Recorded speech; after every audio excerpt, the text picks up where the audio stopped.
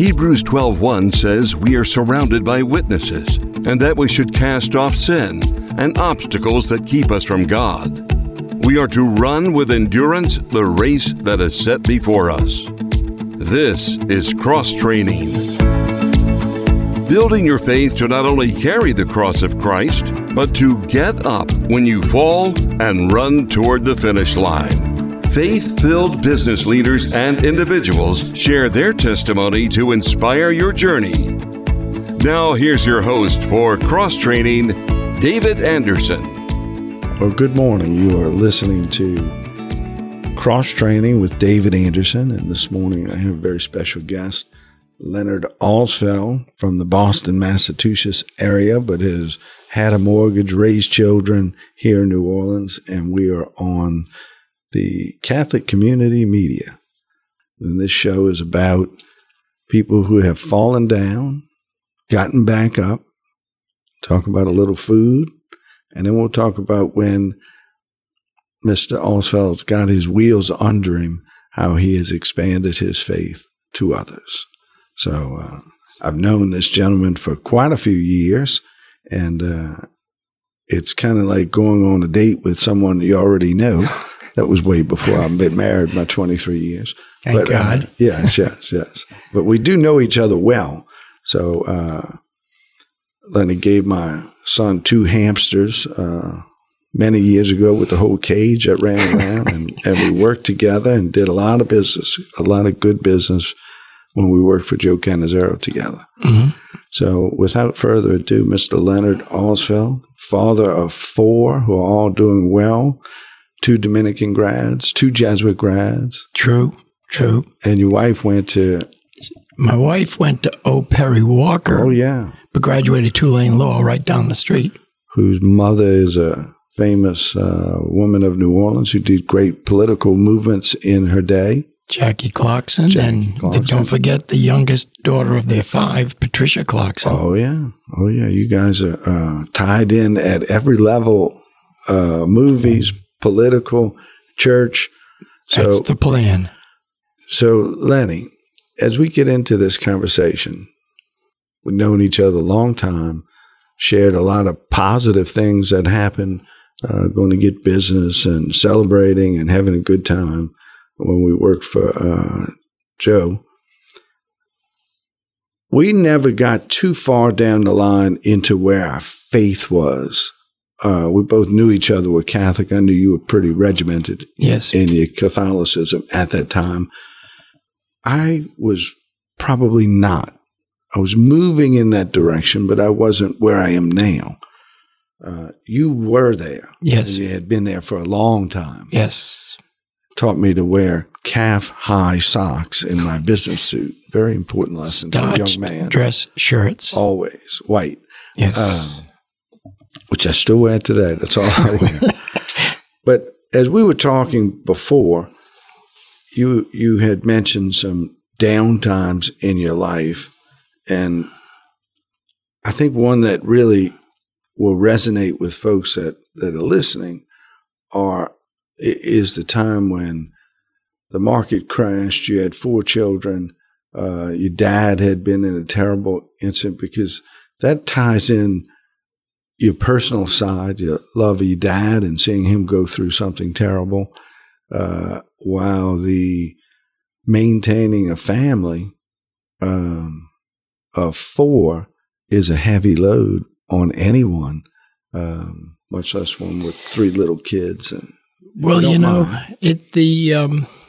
growing up in Cranston, Rhode Island, it's an interesting note that the city of Providence is the highest Catholic population per capita. And I grew up one of 6 children. I was the middle, 2 older sisters, 2 younger, and a brother came along a little later on. My dad passed the basket at St. Paul's Church. He was a World War II veteran, entered right after his high school and that was in 1939 and 41. He thought he was getting out, and they bombed Pearl Harbor, and he ended up being a artilleryman. What was his name? Leonard, just like mine. Thank you. My mother's Margaret. And so those experiences that he had put in us a faith to understand and appreciate our requirement as Catholics to put it in practice daily. Ironically, I was a slow learner because by the time I was in 6th grade at St. Paul's School, the Immaculate Heart of Mary Order nuns suggested I was probably not a good fit in that Catholic school and asked me to go to the public schools. I had an aunt, my sister Marcia, Aunt Betty, was the youngest of my mother's sisters, who was in that order. And back then, they used to have a habit where around the neck they wore a cross. Well, I have 22 nephews and nieces, or cousins, I should say, back when I was in 6th grade, and she was analyzing the probable most at risk. And it seemed like it wasn't much of a competition. I ran away with it. And the importance of that situation was that she gave me the cross that she wore around her neck. And she said, my nickname was Champ. She said, Champ, I want you to put this under your pillow. And every night, touch it, pray to Jesus to help you become good. Well, I'm sitting here with the cross in front of me right now at age 71. That cross has traveled my entire life under those pillows from high school through college at Providence College, up through my marriage, into my children's life. And if I took an interest of all the blessings, if you could see this cross, the face of Jesus is pretty well worn. Clearly, some point in that journey, I woke up one day and I said, it actually worked, that I actually became a reasonably good person, and I understood the role that she had put in me. And by the way, she's 96 years old. What is her name? Sister Marcia. Her name's Betty Schneider. She's in Pennsylvania, fighting Alzheimer's, which her sisters all succumbed to. So we send blessings out to her and her remaining time here on this earth. But those early experiences weren't really setbacks. It kind of created buffers and lanes where I could take a breath, look at the opportunity to test my faith in the Christ and to also pass it off as part of his plan. You were what grade when I got they asked you to leave and sister put this last? I was in 6th grade. Literally, she threw the Hail Mary. I think that makes me 13 or 14. Yeah, okay. There were other opportunities. So at that point, you were going one direction or another. I was going the wrong direction. There was a time for about a month that when the school ended, my behavior in the classroom was so bad that I had to accompany the nuns back to the convent and sit on the stairs in the convent as they walked up and down the stairs repeating, what would Sister Maciel say if she knew this is where you were spending an hour after every day of class? I didn't have a comment for that. I just sat in quiet. Couldn't wait for the month to be up. Wow. But the lessons of not respecting I could the see rule little of law. Leonard sitting on those steps, scared as a little rabbit. Yeah, and defiant even to the end. That's fantastic. So this cross that I'm looking at, you've slept with it under your pillow? Since I was 14 years old. Wow. In college, in all the different places I lived, in all the different experiences I've known, but I never got in that bed until I knelt, talked to Jesus, had this cross in my hands, and made the sign of the cross before I got in that bed. And I'm thrilled to say my wife joins me on those traditions, and all of my kids practice those traditions. And my 5 grandchildren, the oldest is not even 3.5, will also be taught those great, prayers at the dinner table, reflections of the day you had by telling each other how much you love him and how important it is to say your prayers. All of those children go to Catholic schools. I have no doubt there'll be great examples of the faith that we've put in them. And the fact that they're all healthy reminds me of God's plan and the blessings he's given me. You wonder if that sort of foundation is a natural deterrent to some more depression. I agree with that. You know, when I see how the suicide rates have increased in this country, my mother taught me at a very young age, before you can say I love you, you have to say I. And she made it a point every day, despite never having a college education, never having a job, never writing a check, never driving a car, that she started every morning telling us how much she loved us. And before we went to bed at night, she'd always give us a hug and kiss and tell us how much she loved us. And she said, Champ, if you do those two things to begin and end your day, all the mistakes you make in the hours between them melt away. Fantastic. She was we call her the kitchen philosopher. She had a lot of great lines like that. I try to philosophize in the kitchen a lot. It's a good place to do it. You're creative, you're cooking, and you're thinking well. And again, this is David Anderson, host of Cross Training. We have Champ, Lenny Alsfeld. All true. You're not a junior. I am not. And my son is a Leonard, who's a doctor at Oshner and bone marrow transplants. That itself is a story of faith. This is David Anderson, host of Cross Training, and we have Lenny Alsfeld here. We're coming to you from the beautiful uptown studios of Loyola University with Mr. Albert DuPont Jr. at the switches, and having fun talking to Lenny. And later we'll be talking a little about one of my favorites, Yo College Inn chicken fried steak and the debris po' boy. So here we are. Lenny, you were just going into the influence of my son and his passion for finding a cure for cancer. And you talk about those times when you have to look into your faith and decide, how do you measure God's plan into what is the reality of the life you're living? And my brother, I was in a business meeting in Chicago when I got a call that my brother George, who lived in Maryland at the time, he was a single man, had been rushed into the hospital because he had bleeding, only to find out that he was diagnosed with renal cell carcinoma. That's what I had. I've told you that miracle. You are a miracle, because it eventually claimed his life.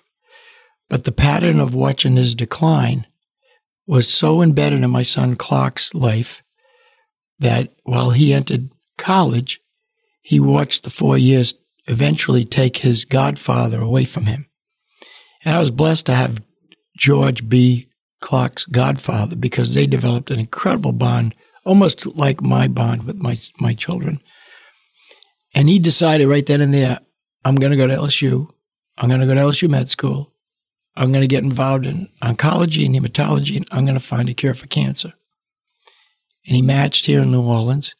He went to MUSC in Charleston, South Carolina, where he did his residency. Then he did his fellowship. He did a year as the head of the Veterans Hospital. And he got a call from Stanford and asked him if he'd be interested in a program where they only invite 4 individuals to be part of the new a T-cell development that's the next evolution of bone marrow. He took that appointment. Where is he now? He's now at Oshner. Oh. But he also then got a call shortly after that with MD Anderson. He chose MD Anderson so he'd be closer to home after 8 years being away. And he signed with Oshner before he graduated from the MD Anderson program. And we're very proud of him. He's done I did wonderful follow-up things. Treatment at MD Anderson. It's a fabulous facility. It was really incredible. So he's got a full load. He's got 2 boys and just had a baby girl in February. That broke the streak of 5 straight grandsons. My oldest daughter, Meg, who's a lawyer in Loyola, law grad, works with me at Raymond James. And she's got 2 boys. My son, Mac, who does comic writing, who has one of those very difficult careers to have consistency, has his first boy. Oh, wow. And my daughter, Cassie, lives uptown, having her own business in media and design. So it's 1978. Yeah. you're working as hard as you can work. You got 4 children. You're married a New Orleans girl. Well, in 1978, that's when I joined the investment business. I moved here in 81, met my wife, Cindy. She's a Tulane law grad. And on a blind date, actually, Mickey Shahadi made that happen. We dated for a year and a half, and I knew it was love. And we got married. I was 31 years old. We had our 4th son a month before my oldest turned 4, and before we had our 5th anniversary. And so Mac was born October 19th, 1987, the single worst day in the history of Wall Street. Even to this moment, this day, nothing ranks higher. And at that moment, the firm I worked for went out of business. I had no place to go other than to sell the house I was in at a loss. The real estate market had crashed. The firm I worked for had gone out of business. I was in a rental home for 2 weeks when I got that wonderful call on Sunday that my father had passed away. So now I had 4 children. I'm living in a rental home. I lost a sizable fortune on the house I had. And I've got to go up and bury my dad. It was an interesting time. And I've always had a pattern of what I want to do when those things happen. When my father was 10 years earlier assaulted in the workplace and ended up having a quadruple high bypass because of it. I was a new broker at the time.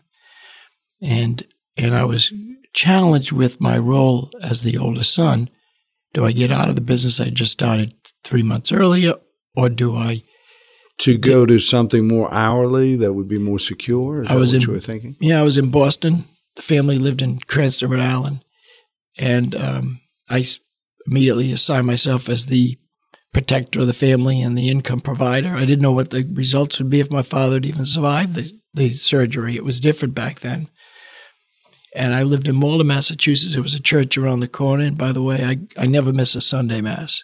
I think it's the most important, exhilarating, positive thing I do for myself every single week.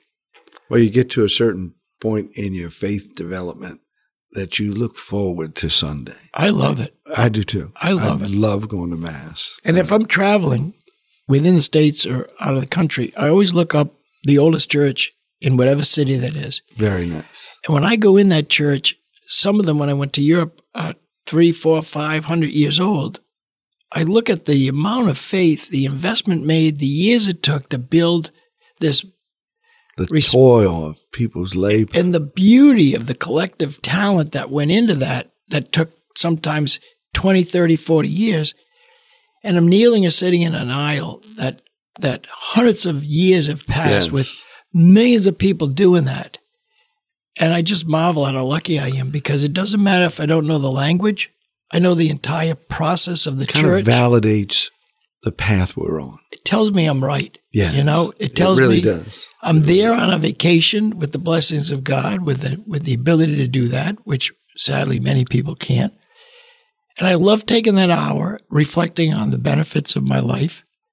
It dilutes any potential difficulties I think were important to me and puts it all in perspective. And when I went to that Malden Catholic Church on Broad Street, it was the middle of the afternoon. I knelt there for a good hour. There's nobody in it. Fortunately, it was open. And I gave it up to God. I said, I will take care of my father for the rest of his life if you give him back to the family for the rest of our life. And God did what he was supposed to do, and I did what I was supposed to do, and took care of him and bought his retirement from the city of Cranston, and got to spend another 10 years with him, and he got to meet most of my children and have a relationship with them. And,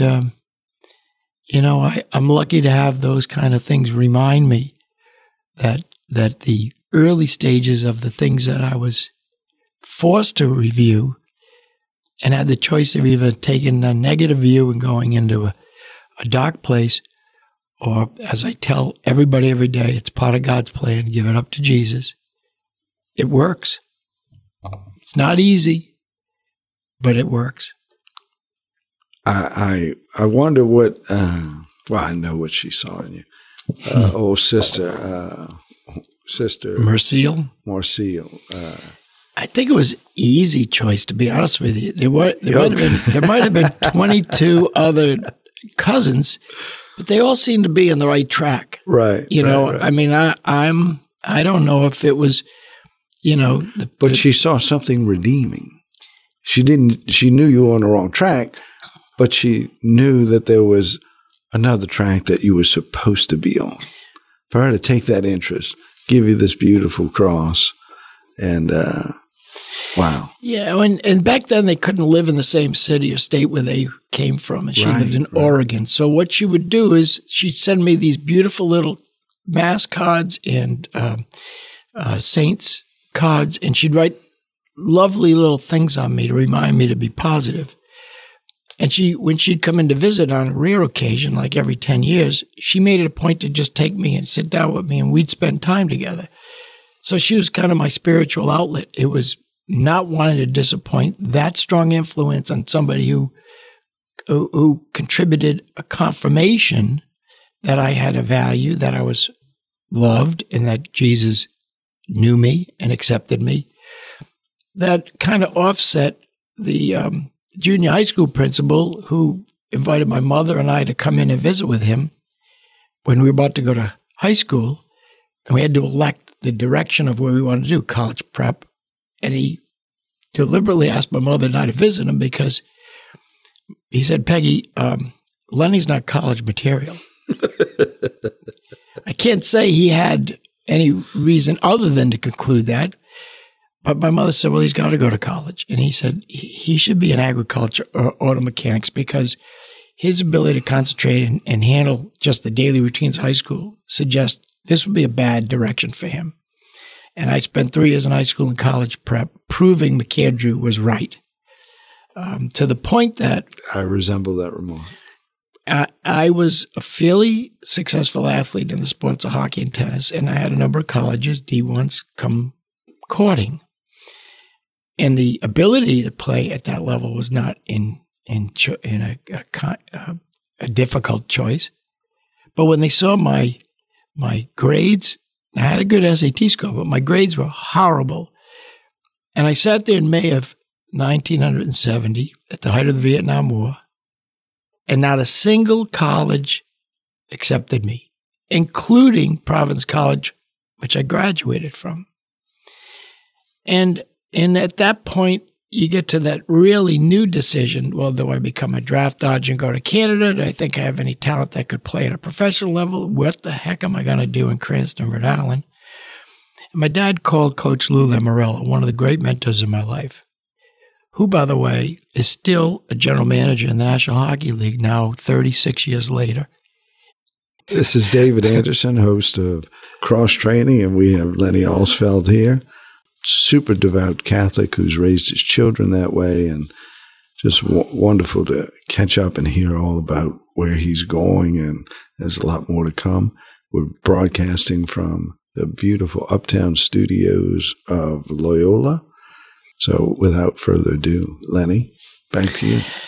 Well, it was that infamous call my dad made to Lou Lamorello, asking why, if he thought I was a candidate to be a Providence College freshman, the college rejected me. And the divine moment of intervention happened when Lou said, I'll be back to you. And surprisingly, I got another letter 3 days later that accepted me. Well, that changed my life forever. And I am today an ambassador for Providence College. I've been recruiting kids in the high school level to go there. I'm very active in the Alumni Association. I'll be the chairman for the 50th anniversary reunion next year. The ability of a single decision that could change the pattern of your life forever happened when he accepted me. I wouldn't say that my relationship with him was not anything better than fiery. He is a tremendous, well-respected pillar of hockey at the National Hockey League level in USA Hockey. And I guess it was going back to my 6th grade. I kind of rebelled against authority. But we we do have this fabulous relationship today. And the introduction to the career I'm in on Wall Street happened on the very campus at Providence College. So they remind me of that regularly when they're asking for contributions and donations. And they know I'm always going to tell them yes. And it just kind of falls into that whole history that, I have the privilege at 71 years old to sit and look back on the things that got me to where I am today and the blessings. One of the remarkable things that came out of my godson, nephew, Jason Green, who at the time I was promoted to New Orleans was diagnosed with leukemia. He was the first grandson in my parents' life to my sister Lee Wright. And I was a godfather. I was very close to him. He was 4 years old when I got promoted to New Orleans from Boston. And I remember that call like it was yesterday where my sister told me he had a fever, they couldn't control it, and they realized he had leukemia. He passed away in 1983 at the age of 6. But before that happened, a husband and wife in Warwick, Rhode Island started a program called A Wish Come True. This is before Make-A-Wish or any wish organizations. And he was the second person, these people who were just a husband and wife, no background in finance, no background in 501c3 nonprofits, just good souls, gave him a wish and sent him to Disney. And I got to see what it did to my sister, my niece, Michelle. Oh, it had to lift their spirits so high. Because the love. It's unless you've been at that moment when those words are spoken and the dialogue of those words you don't understand and the planning you used to have for your children to go to high school. You're talking about the words of the diagnosis? Yeah, they can't spell them and they can't pronounce them. When I was told I had renal cell carcinoma, I'd gone, and I'll tell you the story one day. I couldn't speak. I had to text you. I couldn't, just the words, I couldn't speak. Your mind goes numb and your heart drops and you start thinking about what you need to do quickly. And so when I saw that group do that for Jason and my sister Lee, I went back to church as I always do when that bad news comes. And I made that compromise with Christ again. And I said, if you please take care of him as best you can, I'll create something similar to that when I get settled, wherever that is. And then in 1982, I met a group of 5 fabulous human beings. And they started with my involvement, a nonprofit called A Child's Wish.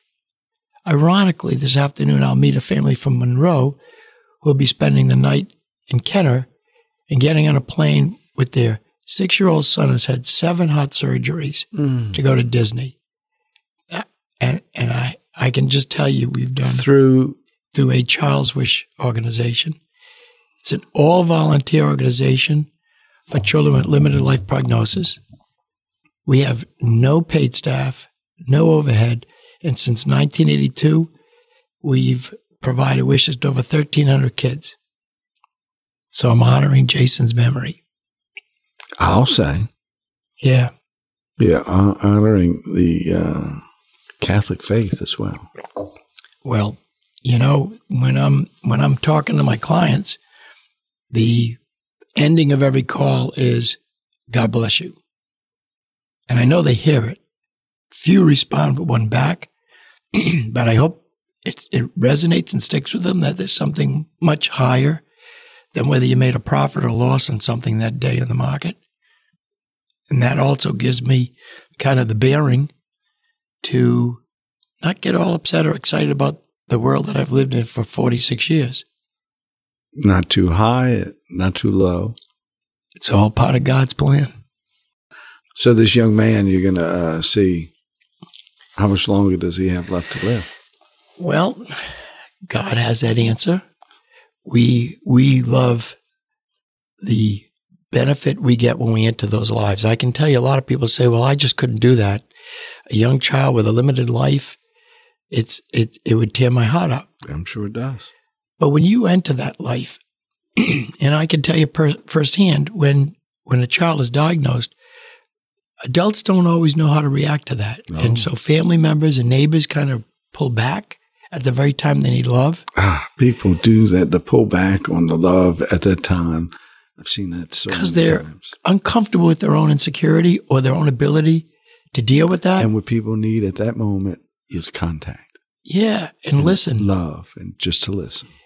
And to prove that that people get it. I can't tell how many floors I've sat on with children I met for the first time, and they're a bit intimidated. But in all the wishes I've done since 82, I've never left that initial meeting without a greater high than I had ever expected going in. The gift I get is a multiplication beyond that which they see me bringing them. That's the Holy Spirit. And they're humbled. They can't believe somebody's doing that. A stranger's in their living room, bringing little gifts to their kids. It elevates the soul to a point where you say, well, I have 4 beautiful children and 6 beautiful grandkids. You know, God gave me a gift to be able to fund and develop and influence. And when my children were younger, I used to take them on wishes that I was doing to Children's Hospital. And I would walk them through and I'd say, don't stare. Just understand. Well, the beauty of that is all of my kids are now involved in some different way. Meg's the incoming president of a Child's Wish next year. Young man who works on me, Leo Barros, is the current president. My wife does a lot of the public speaking on behalf of the group. I mean, it's contagious. And the average member of our board has been there over 19 or 20 years.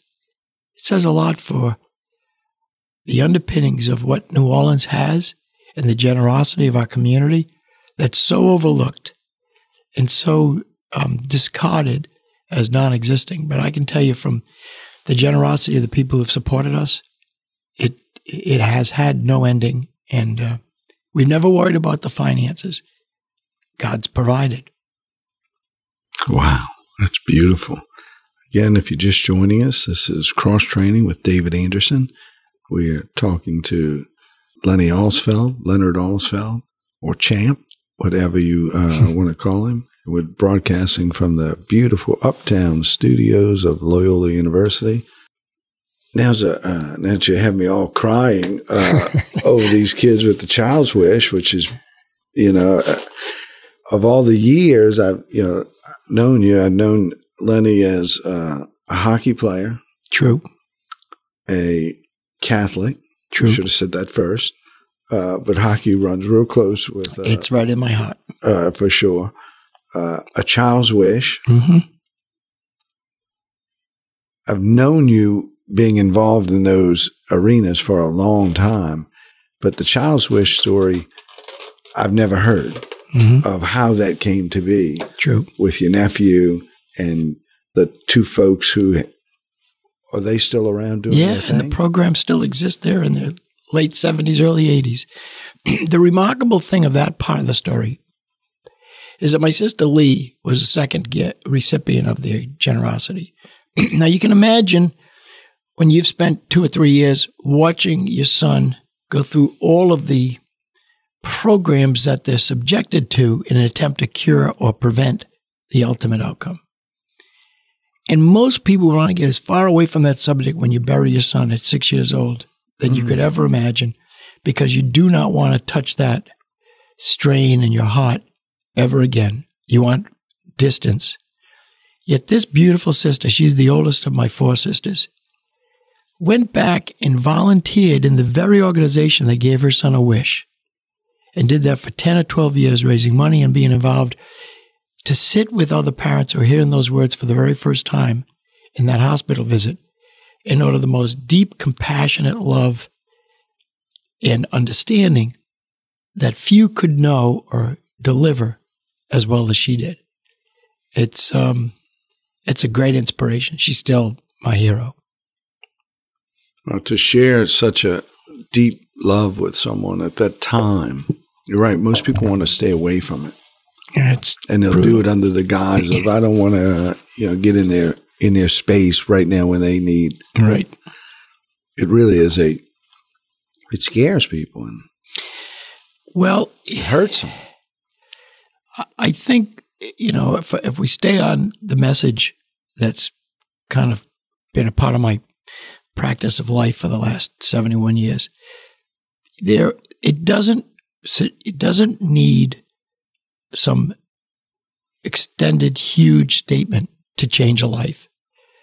And in 1996, with a number of other gentlemen, we started a hockey program as a nonprofit because obviously my hockey addiction needed to be shared with families who had no idea how great it would be.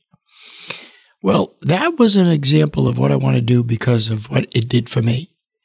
But what grew out of those 10 years or 12 years or 14 years we had that program is it introduced me to so many young men who had such horrible, tragic situations in their life that I was able to become a spiritual blessing to get them through it. I have a young man who's a doctor in Walker, Brandon Hicks, and he's married to a fabulous woman. He came through the hockey program that you ran. Yeah, and it was during Katrina when he finally came back from Houston and was a senior at Jesuit when I got a call from the school to come and help him get out of the class because his father, in a depression, took his life. And that young man is such a great example of, in my mind, a hero to organize and put his life together and to become a magnificent doctor in Baton Rouge on pain management.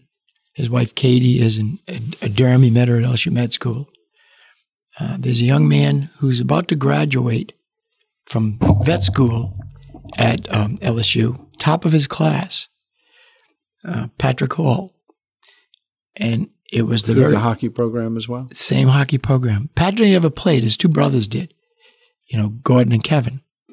But he lost his father when he was 4 years old, and his brothers were in the program to a murder.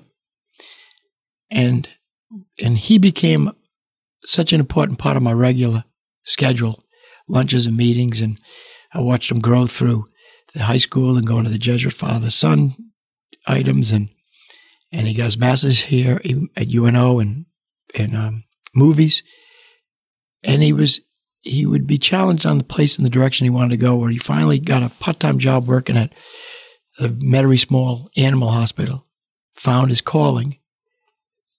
We took counsel with him and gave him the kind of support he needed. And here's this fabulous young man who never knew the love of a father that today is on a path to be a fabulous vet at LSU, and he's already got a great career and role ahead of him. And I could spend the next 3 hours talking about the blessing of the men and women I met in coaching experiences that I've had since I was 21 years old that have given me the privilege unique to that coaching athlete experience to be engaged with them for the rest of my life, to be in their weddings, to stand in their weddings, to be an officiant in one of their weddings, to get to meet their children and to walk a young lady down the aisle in September who never had a father. And we're going to come back to that. Yeah. Great. Because that to me is one of the epitomes of gratitude. Yeah. For someone to say, walk me down the aisle. Yeah. Champ. Yeah. We're going to come back because I'd like to talk a little about the food. We're going to go a little light. We're going pretty deep here talking, and it's beautiful. And, looks great. This is from Yale College Inn, the debris po' boy and the chicken fried steak. Have you been over there lately? Many times. In fact, my wife's grandfather is hanging on the wall. Mr. Brechtel, Johnny Brechtel. We talked about the wall when he was in here a couple of weeks ago, and it was really funny how Johnny the wall came to be, and I was trying to lobby for my brother to get on it. He didn't seem to cut it, and so I didn't have a chance. But well, there's Brechtel Park. You know on the West Bank. You know who's on that wall is John Hankel, Senator John Hankel. Well deserved. Well deserved. A little special place for him. We had a good talk about him. So when you go there, what's your go-to item? Oh, it's always got to be the shrimp. They do an excellent shrimp. Oh, it's fabulous. They really do. And the gumbo. Gumbo's excellent. And the ice cold beer. I don't drink beer. Oh, I love it. But one thing I do like, I don't like to have a whole cocktail. Mm-hmm. I like just a half. That's enough. And they have it, I guess, on their register, half a cocktail. And we'd be remiss if we didn't say the service is fantastic. What a declining element of dining that is becoming. Really, anywhere. Yeah. If you go to self-checkout, it's a part of the Brennans have mastered. Mm-hmm. They have. Many years ago when we worked together, I took someone to Commanders, and Ella Brennan made me feel like I ran the bank or something. Of course. And I wrote her a note, and she said, David, that's the easiest thing to deliver is being nice and good service. The rest of it's very hard. And T. Martin learned from the best, and she is fabulous. It's something they do. They do better than anyone. Consistently. Yeah. So you are welcome to eat some of this food. Thank you. I think the chicken fried steak po' boy is one of the best. Both of them are, really. We'll fight over the last piece. That sounds good. So you have a wedding coming up. Yeah. That you're going to be giving away the bride or escorting her. I don't know. Either way, you are presenting this woman for marriage to her soon-to-be husband. To Frank, yes. What an honor that is. I've heard of a lot of honors bestowed upon people. How did you meet her, and how did this come to be? I was, at the bank when we worked together. We had a very large film tax credit program, and I was a regular speaker, presenter out in California, selling the benefits of coming to Louisiana, which is easy at that time. Nobody could compete with us. And Danny Roush. You were one of the leading people in that sector of the business for a good while. We owned the largest credit program that helped support the business for so many years, and my daughter Meg wrote the current law that exists today in 2017 that removed the brokers from selling credits, which closed my business, but did the right thing for the state to be the sole deliverer of those benefits. And I hope legislators understand how important that has always been to this community, to the tourism business, to the jobs that have happened. I'm a big fan of the union IATSE, and we've got 1,400 members, up from a couple hundred when they started. That live here? That live here. And sustain a lifestyle here. Wow. The income's up in the mid-80s on number. Average. It's fabulous. And look at the positive. And it's generational. Absolutely. And they spend money. They buy homes. They buy cars. They build pools. And they're just so dedicated. I think we have the best crews in the world. And I hope the legislators are listening, because they need to keep this and improve it, because the rest of the world figured it out, and they're all now trying to compete. At one point you only saw, you saw a lot of New Orleans credits at the end of movies, and all of a sudden you saw Toronto and Tennessee and Atlanta. Yeah, Atlanta. And we always thought it was because these movie stars wanted to come to New Orleans. They do, but they like getting paid when they do come. Right, but they'll go to the desert and go do a film. Very little loyalty. So it was the tax credit, movie tax credit, that brought all those films here that looked to me like it was a very positive impact on the economy. Absolutely. Because they wouldn't be here if not for the credit. True. So all of those jobs would not be there. That are $80,000 a year jobs with full benefits and a retirement plan and health care wouldn't be here. Yeah. So if you gave them a very advantaged tax credit, at the end of the day, it seemed to employ a lot of people that bought homes. And it did bring a lot of talent here and I get to cross paths with them, mostly on the financial side versus the actress side. I'm thinking more the people in the backgrounds that are working the trucks that live here every day. They're the reason that the films had those credits. It's Louisiana employment opportunities, and it's Louisiana businesses that had those opportunities, and the hotels and the travel agencies and the auto rentals and the insurance companies. It was great. And when I was in California, had to be 12 years ago, I met this wonderful little girl, Danny, who lived in San Diego, who was involved in a company that brought films here and organized all the hotel rooms that they had.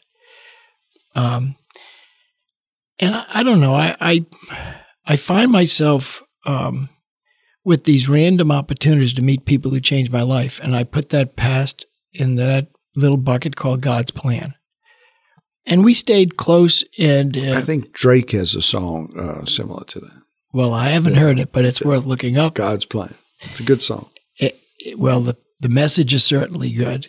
And throughout our years together, she's come back to New Orleans and spent time with us during the holidays. And, through all of the challenges of leaving California to come to Georgia to start her own business and the frustrations of that and the sometimes chauvinistic world that she's in, allowed me to develop a very close, personal, and loving relationship with this young lady.